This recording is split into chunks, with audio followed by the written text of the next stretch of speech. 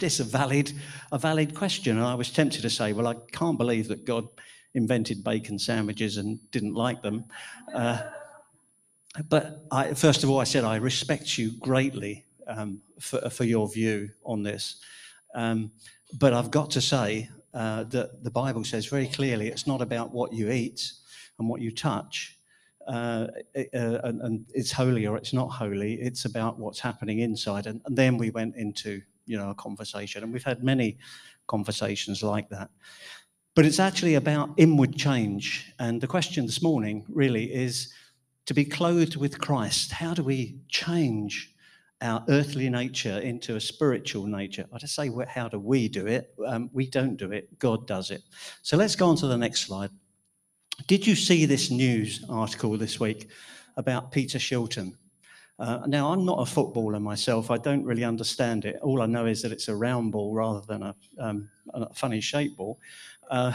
But Peter Shilton was a very famous goalkeeper, but it's just come out. He's written a book which was called Overcoming a 45-Year Gambling Addiction. And he admits to gambling away all the profits that he made for 45 years, completely addicted to what was happening to him. And he said these famous words: "I've won at most things, but never won at gambling." Now, this is perhaps an extreme thing, but we have to say, how do we change from these things, not gambling in every instance, but the bad things in our lives? How do we change from them to what Christ wants us to be? These things that grab us and take power over us and enslave us for 45 years, perhaps even longer. And God bless Peter Shilton, by the way, that he's actually come out and said so, and told the world that gambling is an evil thing. So how do we change? And there's all these things that St. Paul puts for them. Put to death, therefore, whatever belongs to your earthly nature.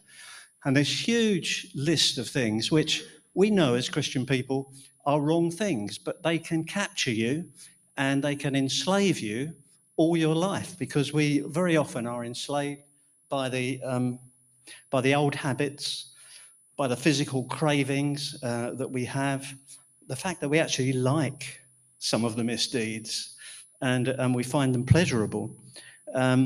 Sometimes we're just apathetic, sometimes we're lazy. Somebody once said, the saying, the road to hell is paved with good intentions. And so it is. So we are in the business of being God's creation, and these are the things that we are battling with, not so much what we taste and what we eat and so on. So the new things, can we go? How do we change to this? This is what St. Paul is saying. We should change. As God's chosen people, holy and dearly loved, clothe yourselves with compassion, kindness, humility, gentleness, and patience. Bear with one another, forgive one another. If you've got a grievance, forgive as the Lord forgave you. And over all these virtues, put on love. That's what we're aiming towards. That is the nature that God wants us to show to the world, because it is actually the nature of God himself. And let's go on to the next slide. Jeremiah, who was very much a pessimist, said this: can a leopard change its spots? I bet you never knew that was in the Bible, but that's where it comes from. Can a leopard change its spots? Neither can you do good, who are accustomed to doing evil.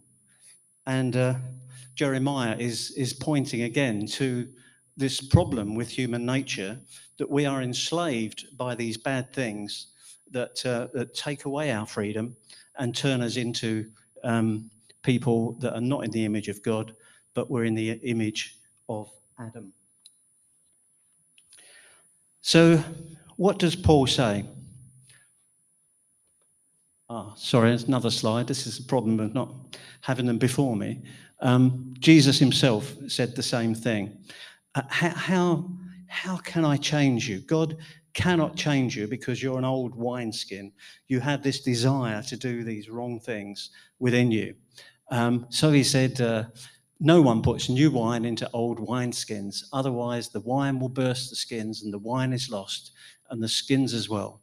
But one puts new wine in fresh wineskins. So Christ himself was pointing at what would happen after his death and resurrection, and the gift he would give to those of you who believe, that you will become, as it were, new wineskins, a new creation, a new way of being, and longing for those lovely things that we just read about, rather than the other things.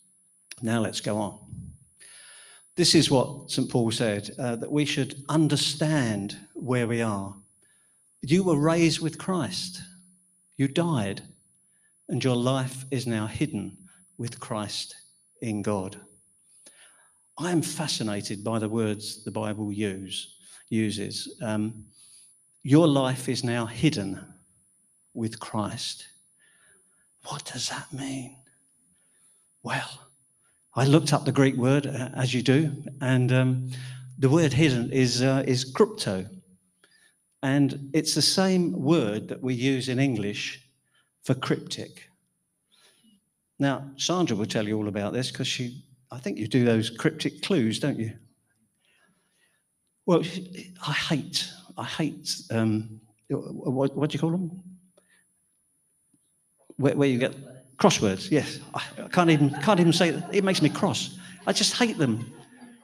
She will ask me a question and say, what's the answer to this? And I've found a way to get over it is to tell her the wrong answer, which fits, and it messes up the whole crossword. But when I'm terrible, but when it, I'm just advising. But when it comes to cryptic clues, it's like a completely different world. I don't know what they're talking about. And then, of course, I realised that the other word we get from hidden is encrypted. And I understand that many of my WhatsApp messages are all encrypted. And should anybody look into WhatsApp and try and, hack them, they won't get in because it is hidden. It is inaccessible, just like cryptic clues are to me, completely inaccessible. And when St. Paul says this word, your life is now hidden, he's saying your life is now encrypted. It's a cryptic clue. Nobody can hack into that. Nobody can get into that. Your old life is hidden with Christ in God. It's encrypted. It's covered over. You needn't fear at all of the power that your old life had on you, that your old habits, your old desires, your old things that you used to do. They have gone. Somebody once said to me quite recently, why don't you talk about your previous life when you weren't a Christian, what you were like? I don't want to go back there. That's encrypted. It's hidden with God. And I'm ashamed of some of it, and I don't want that part of my life anymore because I have a new life. But what this means then is as if your old life is encrypted and it's gone, suddenly you are released into new things. You were raised with Christ. It's as if you died and your life is hidden with Christ in God, and you have been raised into a new life. The great picture of this is, of course, Jesus Christ rising from the dead and walking from the tomb. He left the old life behind and he walked on earth for 40 days and 40 nights. I think it's a fabulous part of the Bible. With eternal life in his heart, with this new life to show us that we could walk in exactly the same way if we accept the death and resurrection that Jesus Christ brings. Let's go on to the next slide. So this is what St. Paul said. Take off the old self with its practices. It's dead, it's gone, it's encrypted, it's inaccessible, and put on the new self. And that very inaccessibility of the old self releases the power of God through the Holy Spirit. This is what we hear when Jesus sat at the right-hand side of God. The Holy Spirit was released in order to renew humanity, to bring the new Adam to be, and to bring us into a longing for those new desires that St. Paul spoke about. And it is the new self which is being renewed in the knowledge, in the image of God, its creator. And I was reminded of that lovely hymn, reclothe us in our rightful mind, in purer lives, reverence, in greater, well, yes, you know the words. It's beautiful how some of these old hymns captured the scriptures, being reclothed in a different mind. I've got I nearly bought it in, but I didn't want Peter to have to wear it again. But I've got I've got an old boiler suit that looks like something from Guantanamo Bay. You know, often people look at me and think I've escaped from somewhere, and it's covered in paint, it's covered in oil, it's completely dirty. It must be 25 years old, and it was second hand when I got hold of it. So it is really bad. And I'd challenge any of you here to wash it clean. You could try, but if you washed it and washed it and washed it, it would just fall to bits. And that is our old life. Why put that old boiler suit back on again when you can put fresh clothes? And this is what the Holy Spirit brings to our desires, taking away the old, renewing the new, giving us a new power to do the things that God has called us to do and to be. And that lovely picture of the tree, one dead and barren in the winter, and the other half alive and glowing and vibrant in the sun of a new creation. So reclothe yourselves, and let's go on. Clothe yourselves with compassion, kindness, humility, gentleness, and patience. All those beautiful things that we now recognize are the right way to live. And can we go on? And I can't go through all of this. It would take me forever. But this is the final part of the reading where St. Paul says, okay, how do we do it? How do we do it? And I've put them in red. Let the peace of Christ rule. Ask yourself when you're getting angry or when you're doing something wrong, is this good for me? Is this good for anybody? You feel grieved inside when you go into the old nature and you're grieving the Holy Spirit. And so we ask, is there peace in this decision? Is there peace in what I'm trying to do? Be thankful. Do love thankful Christians. So you people that just give thanks all the time. Do you know what I do? I wake up in the morning and I say, thank you, Lord. And dear David, who we've already mentioned, every time he got into my car to come up from town, he didn't look at me, he'd look into the sky and he'd say, thank you, Jesus. He was grateful that Christ was giving him a lift. Well, you know, through me, as it were. But that attitude of thankfulness, and I love this bit, the message of Christ dwelling richly. We can be so wealthy in Christ with the things that he gives us. And it's a wealth not of this world. It's a wealth that you wouldn't buy a big house with or have a great holiday with. It's not that kind of wealth. It is a richness within your life. I was chatting to a friend just last night over in Germany on WhatsApp, as you do, and his wife, who's not a believer, came up and she said it was the equivalent of Pastor Alan.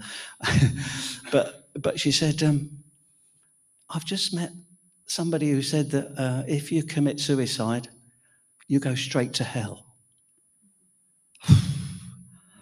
And this was just in the middle of a conversation. But the word of God is dwelling richly in you. And I explained how I've been with people who have been mentally ill very often and committed suicide. And I said, and sometimes the pain becomes worse to live than it is to die. And then you look at Christ and you see him having people weeping at his feet, drying his feet with their hair. He sees people on the ground who are going to be stoned, and he says, you cast the first stone if you have no sin. And suddenly this richness was coming out. And my friend said to me afterwards, who's also a non-believer, he said, that's amazing. He said, you changed from being a broken down old Mini to being a turbocharged Jaguar in that conversation. It was a great compliment from him. And you suddenly realize that there is a richness. There is a richness in your life with these difficult questions that flows out when Christ brings you into the situation. And so I'm grateful, gratitude in your hearts, and do all that you do, everything you do, everything you think about, every opportunity you have. Do it not in your own name or for your own satisfaction, but do it in the name of Christ. So that's Colossians. Clothed with Christ. Could you? No? That's it. Let's bow our heads and we'll pray. Father, we are overawed that our old life, our earthly life is hidden with you, encrypted with you. It can have no power over us. And yet you have released a new power into our lives through the Holy Spirit. New clothes, old clothes thrown away, new clothes put on. Help us always to walk in the new life. In Christ's name, amen.